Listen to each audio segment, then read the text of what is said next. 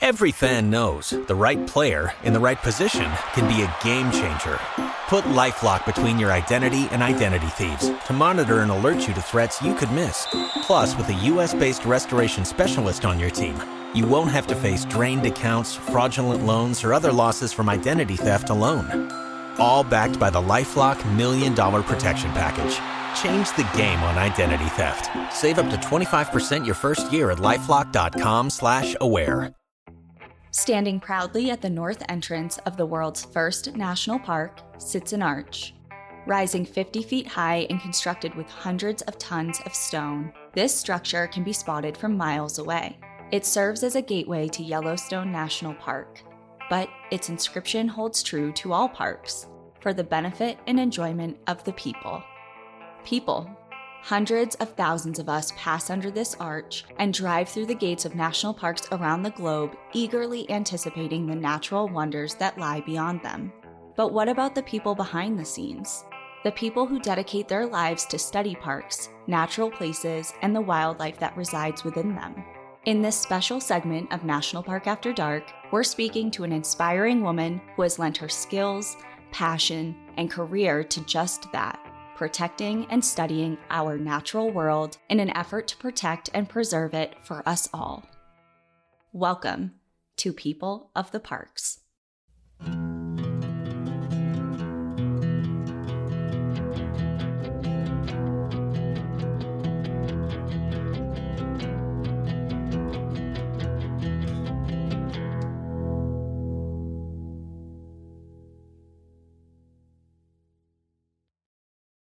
Welcome, everybody, to People of the Parks. I feel like it's been a little bit since we've done one of these episodes. It has, and I'm so nervously excited about it. This is a really cool one and a really exciting one because we are talking to Dr. Raewyn Grant, who is a wildlife ecologist and a National Geographic explorer. Everyone scream inside a little bit for internal screaming. Internal screaming, because we're all so excited. So she has just like the most impressive resume around. And we are recording this little intro directly after our talk with her. So we're kind of like riding the high. She's awesome. She's down to earth, inspiring, knowledgeable. So let's just give you a brief intro of her and you can meet her yourself. So Dr. Raewyn Grant, like Cassie said, is a National Geographic explorer and wildlife ecologist with an expertise in uncovering how human activity influences carnivore behavior in ecology. Currently, she is studying the unique ecology of carnivores in coastal zones, as well as the role of protected areas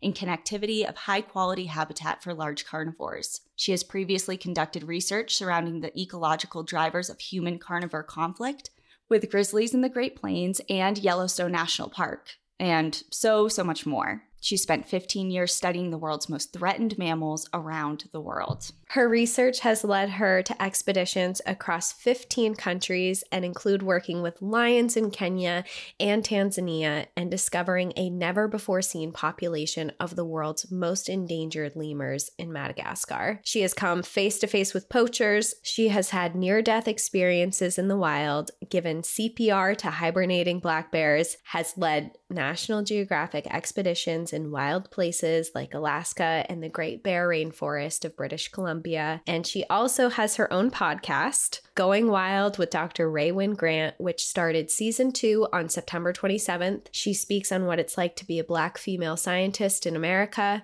the importance of endangered species, and the extreme adventures that she has had in the wild in attempts to safeguard their futures. We are so excited to be welcoming to the podcast Dr. Raewyn Grant.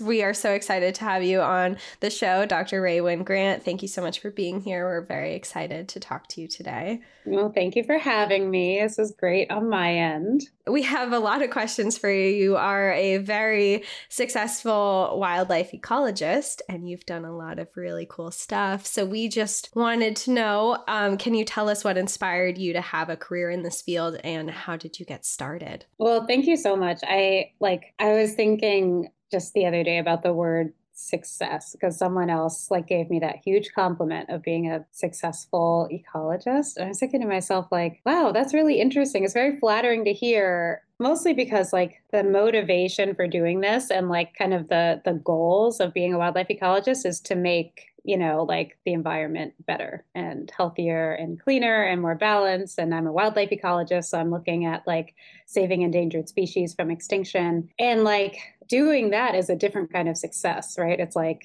if we can like improve the environment, then it's like, oh, I feel like I'm a successful ecologist.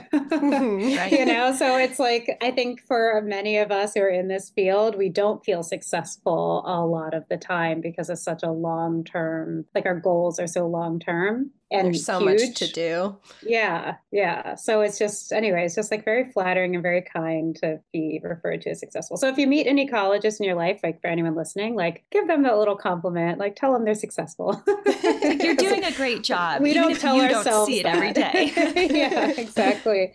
But anyway, to actually answer your question, I like grew up in big cities in America. And so I used to watch a lot of TV. Like I didn't grow up like in the outdoors or spending time in the outdoors, like for recreation. For example, I did not spend time in national parks, like as a kid or with my family or anything like that. I don't think I had much of an awareness that they were accessible or like places that families went on trips. And so my introduction into nature and into like careers in the environment was through TV. So I used to just watch nature shows. My parents had this emphasis that like all TV had to be educational. So I would watch nature shows and I loved them. I mean, that was my favorite kind of show. I loved it more than going to the zoo, right? Like you can go to the zoo and like see a lion or a cheetah or something. And like that was cool. But I would much rather watch hours and hours of a nature show on TV than go to the zoo. And so I just fell in love with that. When I was a kid, I used to say, I want to be a nature show host when I grow up. And even when I was a teenager, like leaving high school, entering college, I was like, I want to be a nature show host. Like, can I get a degree in that? And when I went to college, I was introduced to environmental science as a field. And I kind of deduced, like, I guess that's the closest to like the nature show life that I can get. So like, I'll do that. Right. Like there's lines kind of. Yeah.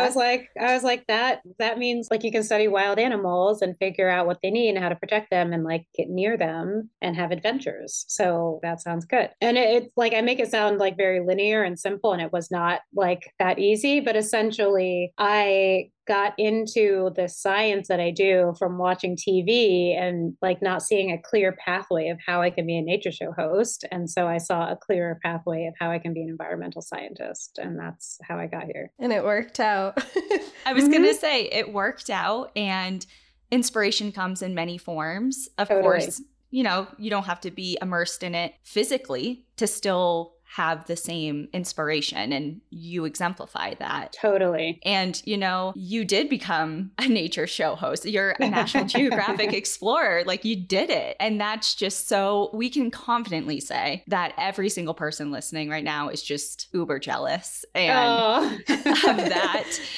It's a dream job for a lot of people. Obviously, getting your life's work is now your dream come true and realized. So how did you link up with National Geographic? How did you kind of make the leap from wildlife ecologist and studying environmental science to kind of going with National Geographic and bringing that onto a broader spectrum for everybody? I'm so glad you're asking, because like there's some like clarity and transparency here that's important, and opportunity. So National Geographic Society gives grants. You can like go to their website, apply for a grant to do a science project or, a storytelling project or an education project, something about, like nature and the world and stuff. And, if you go through the selection process, you may be awarded this grant. And this can be at any level. Like you could be like, having never done science before, but you have a great idea, or you could be like a very established researcher, and have a need for a grant. And that's where I was. So I started working with National Geographic 4 years ago.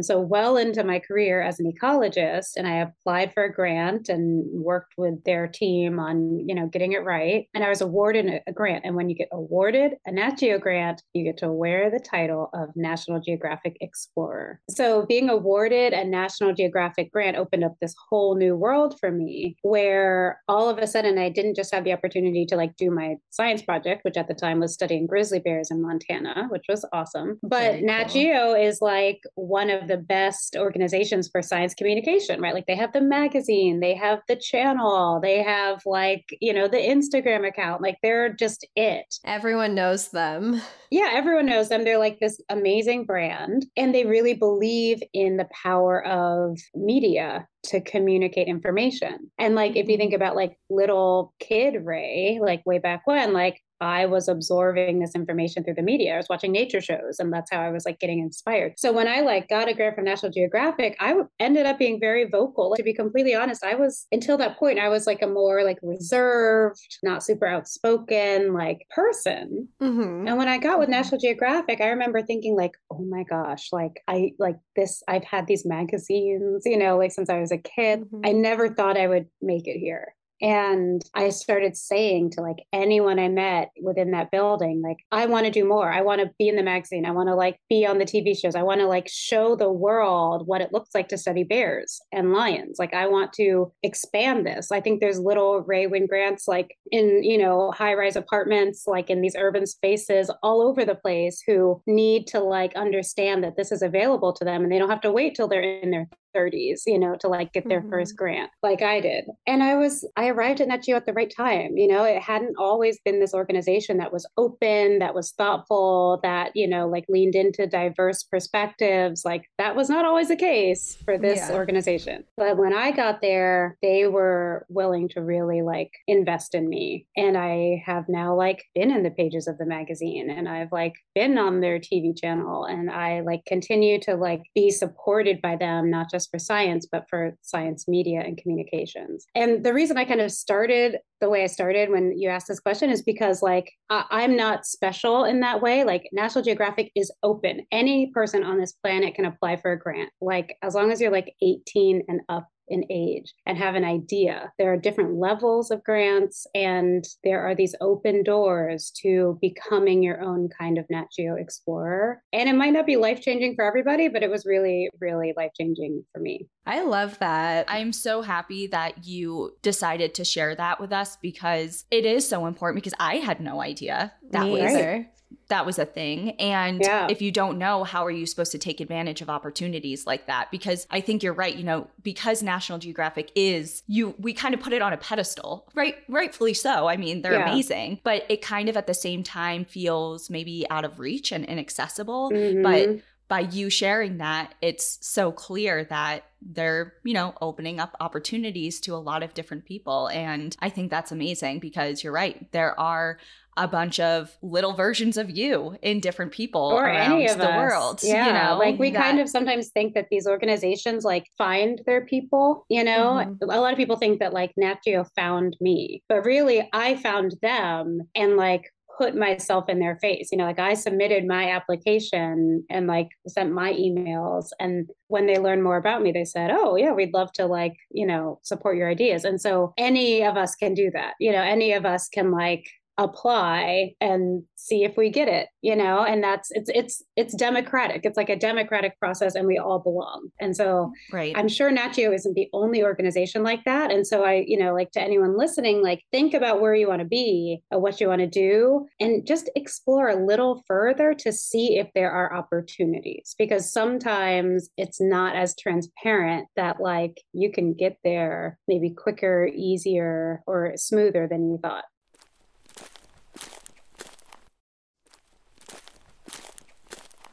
I love your perspective of being from the city too, and not growing up with this huge environmental background or even hanging out in the outdoors that much, because I think that there's this huge thing where people are like, well, I've never grown up going to national parks. I've never grown up traveling. How do I even start to be outside? As for my family, I never grew up going to national parks or doing a lot of outdoorsy things. And it kind of just made its way into my life as I got older. So I think it's really cool to see, again, how successful you've been from a background where you didn't grow up in the outdoors or learning how to be outside. And you took that over as you went into your adult life, which I think is really, really cool. Yeah. Yeah. And you had an idea of what you wanted. You're like, I want to do X, Y, and Z. And you just made it happen, you know? Yeah, yes. I mean, I don't know about just made it happen, but reflecting back, you did make it happen. I wasn't able to put it down. Like, I guess I didn't feel super passionate about anything else. Like, I felt like mildly passionate about other things, right? Like music was a big part of my life. I did classical music for a long time. And so I was like, I'm good at this. I enjoy it. Could this be my career? You know, like there were other things that I enjoyed. It's not like I had like one singular passion and it was like wildlife stuff. It was like there were several things, but I just thought like, I only have this one life, like just one. And I am not born wealthy. So apparently I have to work for money. And so like, if I'm going to do that, yeah, like that's not ideal, but here we are. And so like, if I have to do that, probably for most of my life, if it has to be work, what work do I, do I want to do? And I always thought it wasn't achievable, right? So it's not like I had believed in myself from day one. It was like I held these, and I'm like, I know this is a podcast, but I'm using my hands. So like I held these two thoughts in my head at the same time. And one thought was, yeah, if I could do anything in the world, I'd want to be a nature show host or be like a wildlife person. And then I had this other thought of, oh yeah, right. Like you, A, don't know anyone who does that. B, you'll never meet anyone who does that to even ask them how they did it. And like, C, there's only 3 or 4 people in the world who are nature show hosts. So like, it's obviously not a career that like tons of people can just do. Like it's never going to happen. So I think it's very interesting that like, I've always been both an optimistic person and a realistic person. And so like the realistic person was like, yeah, girl, there's like, that's cute, but there's no way, it's like saying like, I want to be Mariah Carey when I grow up. Right. I guess it's like she exists. So I guess it's kind of possible, but like, it's not realistic for you. So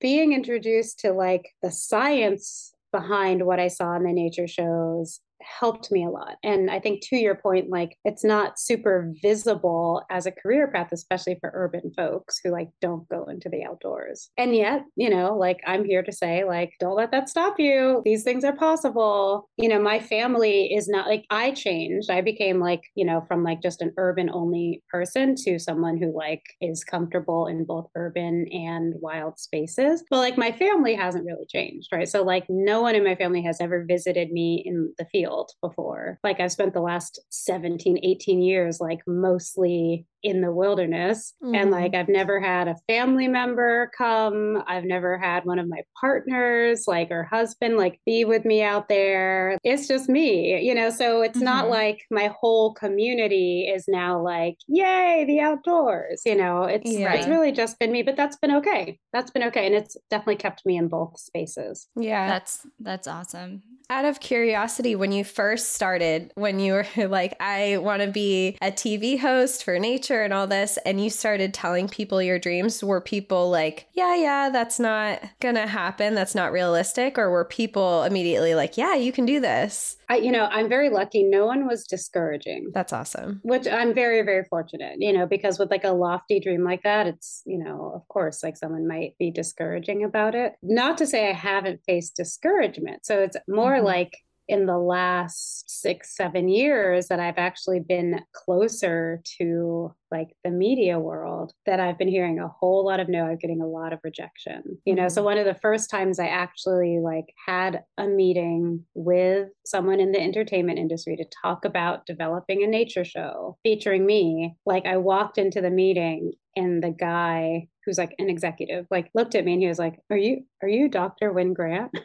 I was like, yes, this is me. And he was like, oh, sorry. I thought you were going to be a white guy. And I was like, my. Well, and I was like, that happens to me all the time. People think I'm going to be a white guy. Like my name is Ray. Like I am a PhD that studies bears. If they don't see my face, they think they just have this idea in their head, which is like awful, but it's something I'm used to. And he talked to me for a few minutes, but he said, honey, it's never going to happen. You're never going to have a nature show. You're not a white guy. You don't have a beard. You're not this like rugged version of what people expect when they think of a nature show host. So like, I'm sorry, but this is how it is. That is crazy. I think it's even better that you're not like that, because we've all seen that show of the white guy with a beard, lumberjack guy out in the wilderness. We've all seen that, and you're breaking these norms, and it's very inspiring for women and everyone to see not just that. For everyone, right? You know? It was very interesting to me because I remember looking at it, I was like, dude, that's why I'm here. That's the catch. Like, yeah, that's right. That's the whole thing. That's what makes me interesting. That's like, that's where the money is, right? Is we're like disrupting what people would expect with this new thing. And I'm talented and I'm skilled and all these things. So anyway, again, to answer your question, like I didn't get discouraged like when I was like hatching these ideas. It was more like when I was like properly ready and properly trained and like in the right places at the right time with the right people, like I got discouraged at the highest levels. And that's something that I didn't necessarily anticipate, you know, and that's not like, I don't want anyone else to feel like, oh, now they can't make it, but it more suggests like the power dynamics exist at the top and the bottom, you know, like they're kind of all over. There's these glass ceilings still that we have to break. And one of the first things you said when you introduced me was like, oh, you're a successful ecologist. And like, there's so much that I have control over that I've really like worked so hard. But there are gatekeepers still in my own career that are keeping me from doing what I want to do, you know, and inspire the way that I want to inspire. And so that's something where like we as like a community of younger, passionate, you know, justice seeking folks really need to band together, you know, to like make these changes, not just for me, for everyone who wants an opportunity that's being kept from them. Yeah. Well, and going back to something you kind of mentioned when you were talking with your hands about, you know, the passion, you have this one life, and then the kind of realist side, but it's very clear that, you know, you said, I have other interests and other things that could have maybe satisfied work and things, but we've discussed this before in other circumstances, but we always say, what lights your soul on fire? Whatever that is, do that. And it's very clear that you've done that and you continue to do so. And it's kind of just forging this path. And of course, you've run into, you know, different speed bumps and things that you have to overcome, but it's all part of the journey, right? And just that's part of the struggle that you're facing and we're discussing now is, again, inspiring more people to be like, hey, if I run into this, I'm not alone. Other people have done it. And don't take it personally. Like that's another thing. Like I had to, like it maybe took me a couple of years to recover from that, to realize like, oh, this isn't personal, right? It's not like an anti-Ray sentiment. It's like this big block that like the entertainment industry had at the time. You know, and that's how it's going to be for all of us. Like, I love your point. When it comes to like professional paths, even when you are super passionate, like there can be these barriers. And, you know, it's important to not take it personally and be able to pivot, be able to think creatively, be able to regroup, be able to like really check in with yourself and decide like what you have the energy for, right? Because if you have the energy to like knock down those walls and like break through, like awesome. But like, you know, also, if you don't have that energy, like protect yourself. Do what's best for you in that moment. You know, we don't always have to be fighting for something. You know, like you really, I guess if I learned anything on my career journey, especially in the last maybe 5 or so years, it's that like inner peace matters more than anything. And inner peace might look different like at every challenging moment. And so just like having a strong sense of self and understanding like where your energy lies and how it's balanced is so important. And especially to people in a field like mine where it's like we're trying to like save the planet, like make it healthier, right? Like you can't do that if you're burnt out. You can't do that if you're very, very sad. You know, you can't do that if you're distracted or pulled, stretched too thin, you know? So there's so much about like self-care that plays into like being a good wildlife ecologist. And they don't teach you that in school. You know, it's something that you have to like kind of learn along that journey. Well, it comes back to everything. It's like when you're on the airplane, you have to put your own air mask on first before you can help anyone else. So it all centers back to taking care of yourself, self-care, being mentally healthy so you can put your all and your best into what you're trying to do. Yep. Yep. That's it. Yeah. Amen.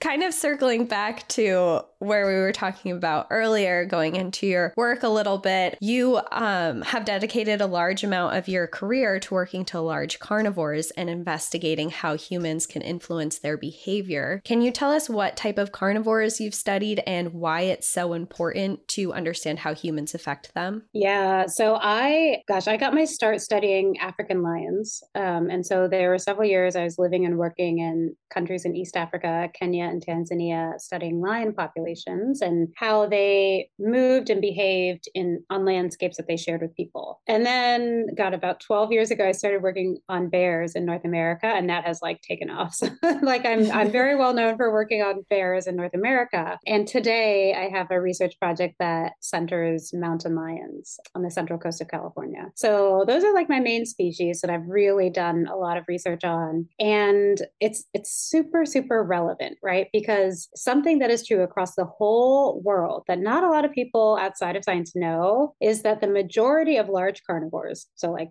bears, lions, wolves, etc., live outside of protected areas. So like if you think of national parks, you can go to a national park, you can see your wolf, your bear, your mountain lion, whatever. But like most of them are not in the park. Most of them are outside of national parks, which means they're just like around. Right. And sharing landscapes with people. Like in national parks, they're also sharing land with people because you can do tourism there, but it's different because there's all these like limitations and stuff and places where some tourists can't go. But since like most of these wild animals that we're trying to protect and save can be anywhere, you know, like they don't like look at a map and decide like, just stepped out of the park boundaries, like better go back in. You know, so that science work is really important to understand, like, well, where do they like to be and which pathways do they take and how do different types of human activity influence them? And understanding that in different places and different spaces over different time periods can help us design the right conservation like programs to protect them. And I just like, this is like the nerd in me. Like I find that so fascinating, like patterns of, you know, movement and behavior. Like I geek out on that. But I'll give an example. Like one example comes from like studying black bears in Nevada for several years. And this is like a rural part of Nevada, like not very, you know, densely populated with people. And I found that like bears would change their behavior from even the slightest bit of human activity. So like take a dirt trail, right? Like a trail through a little hill. Like if one person walked their dog on that trail one time, a bear might avoid that area for weeks.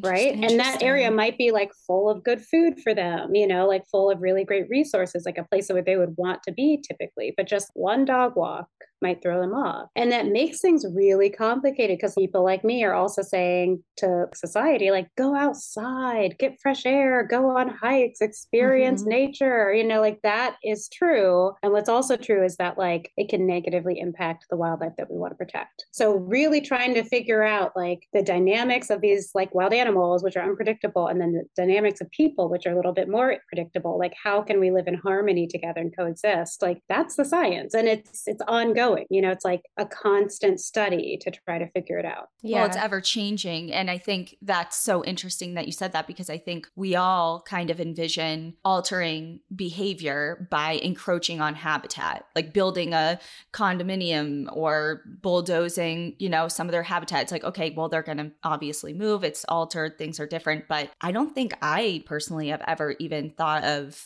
having lasting impact and obviously implications down the line kind of just movement and, just passing by and kind of me and then the next person, and just how that kind of has a chain reaction and what that means down the line. It's not just bulldozing a den area or den It's site. not just like destroying habitat. It's like how we use it even when we're being responsible. Because like, again, it's a responsible choice to like take a hike with your dog. That's not irresponsible.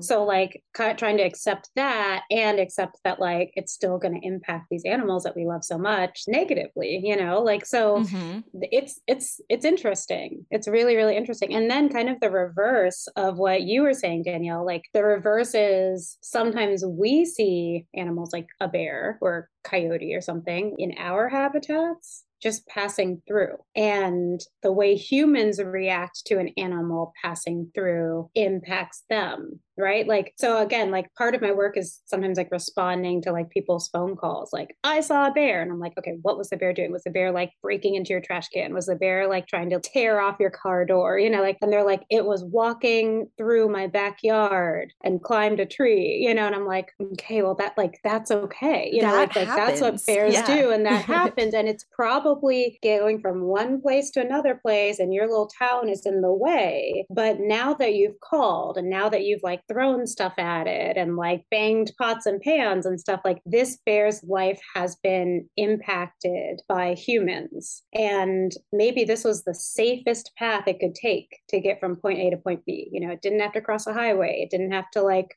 put itself in danger, but it may not take this path ever again because it encountered this stressful situation with a person, even though it wasn't doing anything wrong. Right. So it's like, again, it's very interesting. I geek out over it, but it's this very interesting equation of like, what does coexistence look like? Like a lot of people want to know that bears are doing great and that they're okay and that they're thriving as long as they're not in my backyard, and that's it's kind of the like, caveat. That's like a weird catch is where it's like, you can't necessarily have it both ways, like if you care about them and you want them to be abundant and like, thriving, they might have to pass through your yard sometimes, which might make you feel uncomfortable, but like, it's okay, Right. It's interesting. And then kind of pivoting, because I the same way, I geek out over this. Like I could just have this discussion and go down this rabbit hole, but there is something we are dying to talk to you about, and that is your work in Madagascar and kind of just changing the kind of directing the conversation a little bit into, we know that you've done some work with lemurs in Madagascar and kind of locating them and what that means for protection of different wild spaces. So finding and documenting and studying a species, what does that mean for the land that they live on? We know you've done a lot of work in that regard, and we're going to Madagascar next year.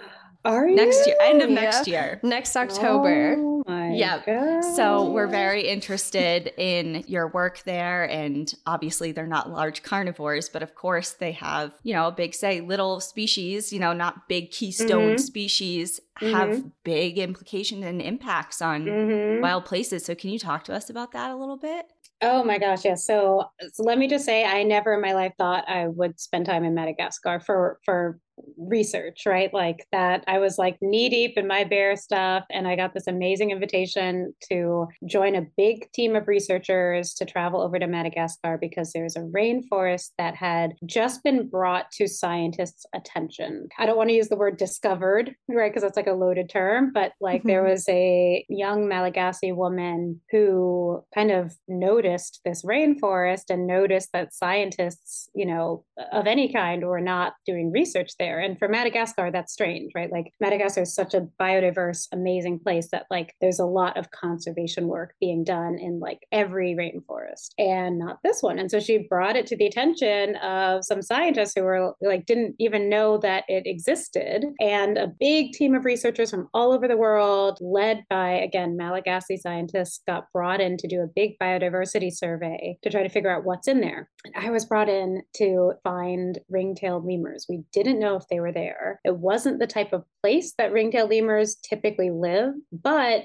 some folks from the community had said, yeah, they're there. And it like just didn't add up. Like usually ring-tailed lemurs are in like drier forests at lower elevations. You know, at the time that I went, which was 2016, there was like known to be less than 2,000 ring-tailed lemurs in the wild, you know, at all. So like a very, like a critically endangered species. So I was brought in to see if we could find and like maybe even capture and track some ring-tailed lemurs. And it was the most intense experience I have ever had. That's saying something. Yeah, I tell stories all the time of like intense stuff. This was beyond what I could have prepared for. I had done work in Africa for years. I had lived in the bush, you know, and this was different. And in ways that, you know, were exciting, you know, it was fun a lot of the time. But it was also like 5 weeks living in a rainforest in Madagascar was like super intense. And then it ended in some really good news. So the good news is that we found a population, a breeding population of ring-tailed lemurs in a habitat that they had never been found in before, you know, a high elevation, like tropical rainforest. Wow. They had little babies, which meant they were reproducing, which meant there was like, we could add like a significant number of ring-tailed lemurs in the wild to like the current population count. And, you know, I had been like shooting bears with tranquilizer guns and like darting them and getting my hands on them for little checkups and to like collect bits of DNA for years. And although bears and lemurs are very different, I was with my little team able to successfully like dart a ring-tailed lemur, you know, give it a checkup for the few minutes that it was sedated, get a hair sample to get some DNA, put a little collar on it so we could identify it in the future and release her back into her group. And that is the beginning of this wonderful, wonderful project to try to keep track of these animals and understand their ecology in the space and how that might teach us some information about saving them. What an exciting project to be a part of, especially because it's the beginning of this project too. It was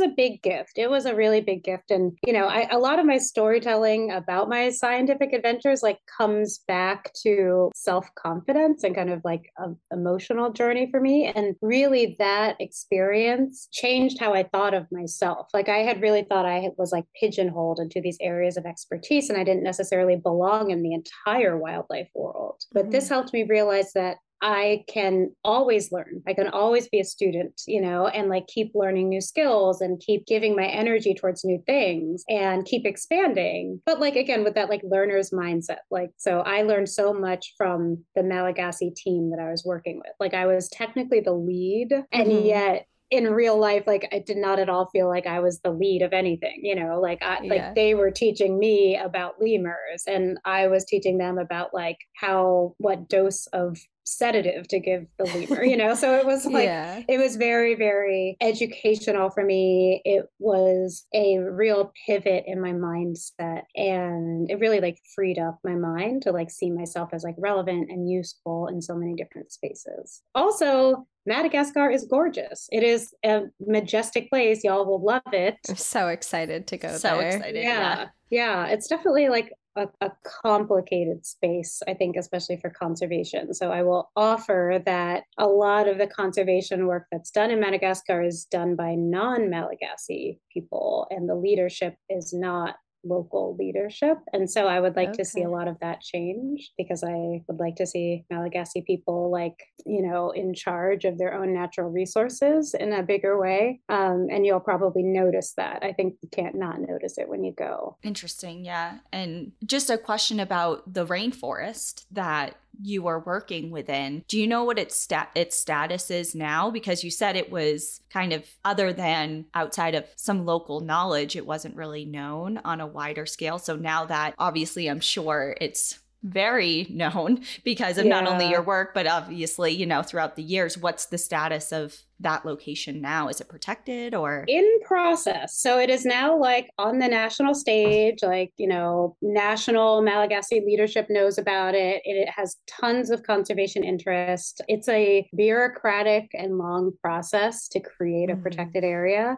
So it has some status. And I know that scientists have taken over from me and are still working there to learn more about the biodiversity, and in particular, the ringtail lemurs. So I have high hopes that it'll get protected, in the near future. I think that we are going to have a lot to celebrate pretty soon. Oh, that's so exciting, because unfortunately, one of the first things I think of when you hear of a new rainforest being discovered is logging. These big companies want to come in. So hearing that, especially because you found an endangered species living there, that you can put some type of protective status on that area and keep it the way that it is very, very exciting. And that's like kind of one of the things I mean about how I don't think there is enough like Malagasy leadership when it comes to conservation in Madagascar, because the logging companies are not local, right? They're not Madagascar logging companies. They're from Western countries. And so like those Western countries and those logging companies have a lot of power and a lot of money and can say like, yeah, we're going to come in and do this. But I think if you were to ask Malagasy folks, do you want a rainforest or not? They would say like, yeah, we want this rainforest. So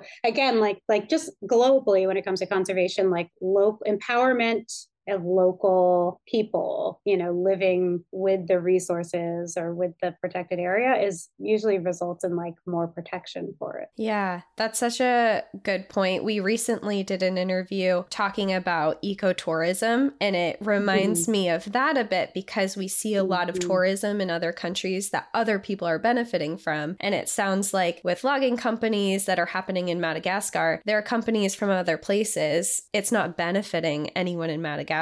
It's not building up their communities. Not that I think that we should be logging rainforests anyway, but just it doesn't seem like it's being beneficial. It's an export. It's an export. Like the country of Madagascar exports most of their GDP is based on exportation of resources to countries like ours. And so like that then destroys their natural resources. And then we still have countries like ours that are like, hey, Madagascar, you should stop destroying your natural resources because like biodiversity is important. But it's still our country that is paying them, like facilitating it and making it happen. So it's just like weird, it's this weird like psychology that a lot of these companies are putting forth that like, yeah, they're doing it wrong. Like, look at them destroying their rainforest when it's us. Yeah, it's a lot of pointing fingers and shifting blame and focus, and it's complicated, of course, but yeah. So this is going to be a loaded question. Okay, I'm ready. But if you have, because you're just a plethora of knowledge and experience, and of course, we've talked a lot about inspiring others, the next generation, etc. Do you have any advice for anyone who is looking to get into work in conservation or wanting to be a naturalist or dip their toe in environmental science and conservation? Do you have any words of wisdom? Oh my gosh, do I? I do. And I'll offer two things.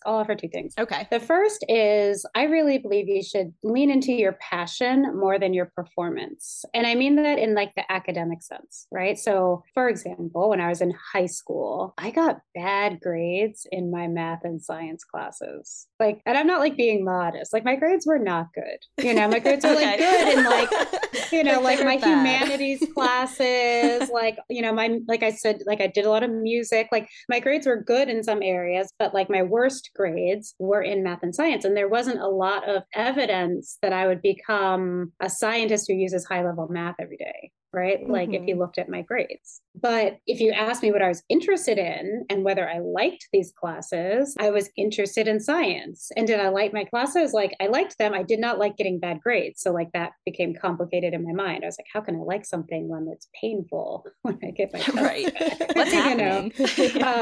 But that is something that I don't necessarily have the power to change. And I'm not telling any young person out there, like, don't study or it's okay to get bad grades. That's not what I'm saying. But I'm saying, like, don't measure your worth in a field by like your test scores. Like I think the world has been able to see more clearly lately that that is not a good indicator of who is going to be very, very useful in this field. And we need so many different kinds of people in conservation, right? Like conservation is working, but it's working a little slow, and we need it to work more rapidly if we want to keep these animals around in the future, which means we need more people with more ideas who come from diverse backgrounds with different perspectives and different ways of thinking and different life experiences. And that could be anyone listening, or anyone who's listening's kid, sister, or friend, or cousin, or, you know, whatever. And so that's what I want to say is try to keep your mind open that like your test scores, especially, you know, in like K through 12, they determine a lot about your future, but not necessarily where your passion lies or where you should end up. And if I had listened to that, I wouldn't be here. I wouldn't be doing this work. Yeah, I love that because I personally am a really bad tester. You put a test in front of me and all knowledge is gone. And I don't like how tests, they're formatted to trick you. They add things that are similar to the possible answer and they just word things weird. So I love that you said that because I also did not do great in certain areas of school where now I use those areas a lot more in my life than I ever would have. So I love that you didn't do good in science or math, but you have made a career out of using both of those things. So I think that's really... just don't shut the door on yourself. Give yourself a chance, you know? And also kind of try to remember that at some point the testing will go away. Like that's something that's the beauty of it. Yeah. Like that's something that's like great about like having a job is that like you're being evaluated still, but you're not like sitting down to like take a test or study, or like you don't have a GPA. And that can, at least for me, like everyone's different, but at least for me, that allowed me to become excellent, you know? And so like my feedback in school was obviously like, she needs to work harder, study more, she's not doing so great. But my feedback as like a practitioner, like someone like coming up with ideas, like doing the work, like making an effort in the field, was like that feedback was like, she'll be great at this, you know? And I think anyone can see that in any kind of way. And then the other thing I would say, my other piece of advice is to really think about the skills you may already have and understand that they are useful in conservation. Maybe not everyone wants to like camp in a rainforest for 5 weeks and look for, you know, primates. Sure. But like conservation needs scientists, it needs mathematicians, it needs educators, it needs writers, it needs podcasters, it needs artists, it needs, you know, like web designers, it needs all kinds of people. Like whatever your skill set may be, you can have a career in wildlife conservation, you can play a role in it, like you can be a part of this, you know, fundraisers. Like there's so much that is more than being the person collecting data on the animals in the field. And if you're interested in that, like awesome, because we need more of those people too. But just any kind of skill set is super, super useful for this mission, and you can get paid to do it. That's so important because, again, I feel like we all just have this visual of what a wildlife scientist or ecologist looks like and what particular skills they have and what that job description is. But it's just so much broader. And like you just painted the picture. I mean, whatever you're good at already, lend that skill and see what happens. You know, there's, like you said, there's just so much opportunity and we can't do it all. Not, you know, like a scientist collecting data and camping in the rainforest for 5 weeks, collecting information on primates is not going to be able to offer what a web designer can do to promote their work and to bring it to a larger group of people. So it's just a collective effort.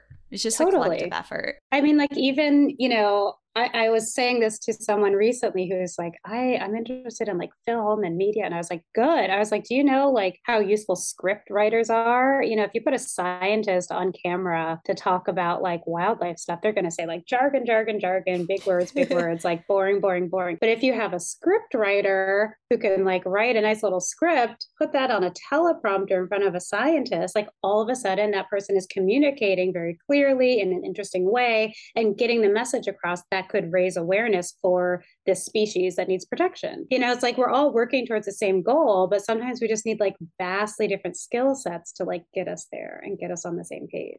Absolutely. Yeah.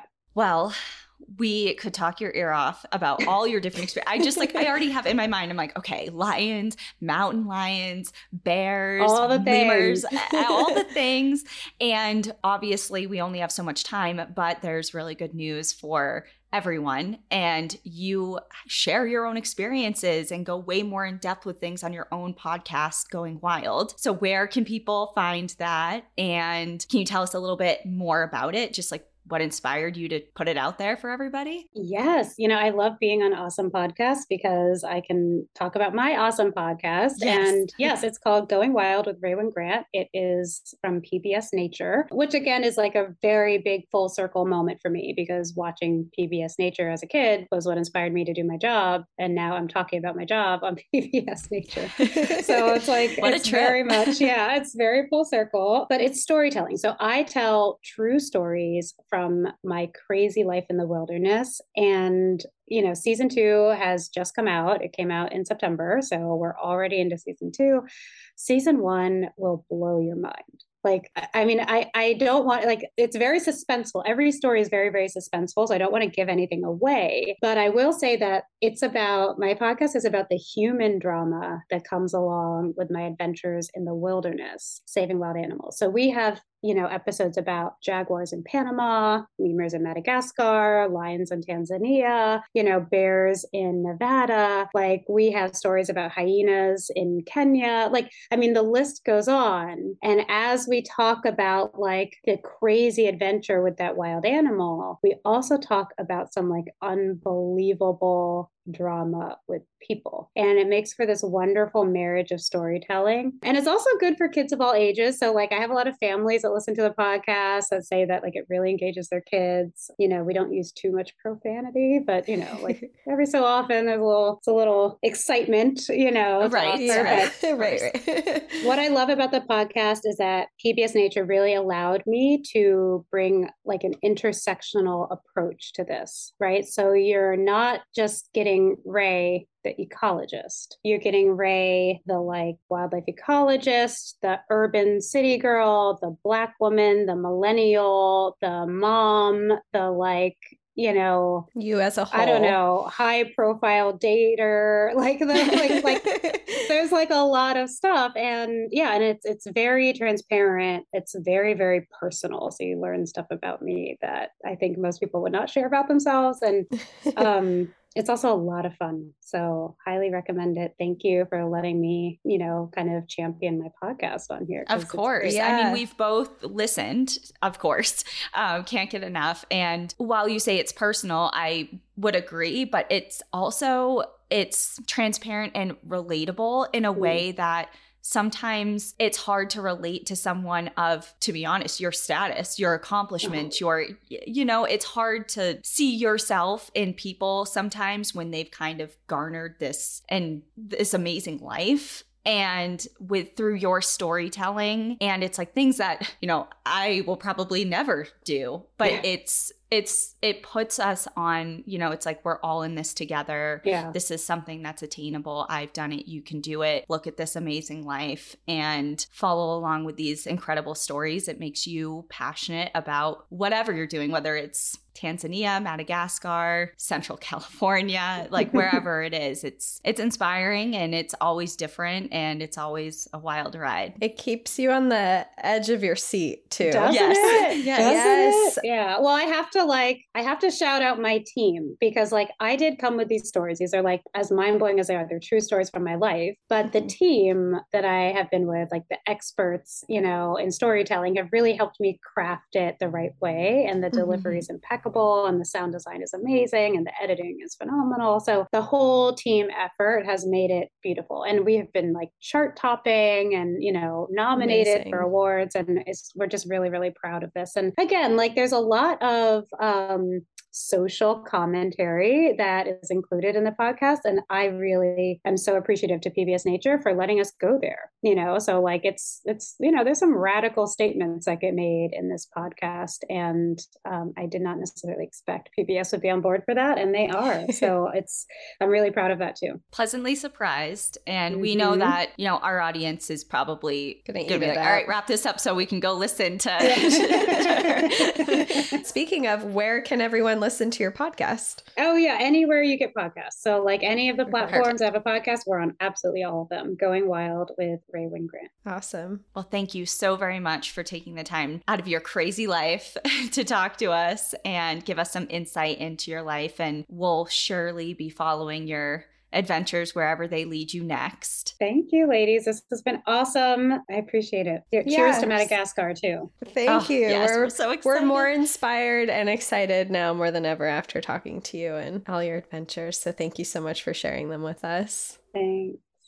Well, thank you so much, Dr. Rae Wynn-Grant. That was amazing. We learned so much and we're feeling very inspired now. So everyone go listen to her podcast, Going Wild with Dr. Rae Wynn-Grant. And in the meantime, we'll see you all next week. So enjoy the view. But watch your back. Bye.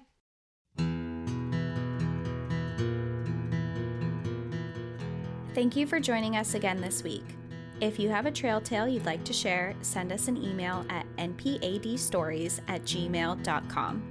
Follow us on Instagram and Facebook at National Park After Dark and on Twitter at NPAD Podcast. Become an outsider by joining our Patreon, where you'll gain access to monthly bonus stories and exclusive content. And remember, when you support our partners, you're supporting our show. To access our special discount codes along with source information from today's episode, check out the show notes. For information on the show, to shop our merch store, sign up for our newsletter, and more, visit npadpodcast.com. And if you're enjoying the show, please rate, review, and subscribe wherever you listen to podcasts.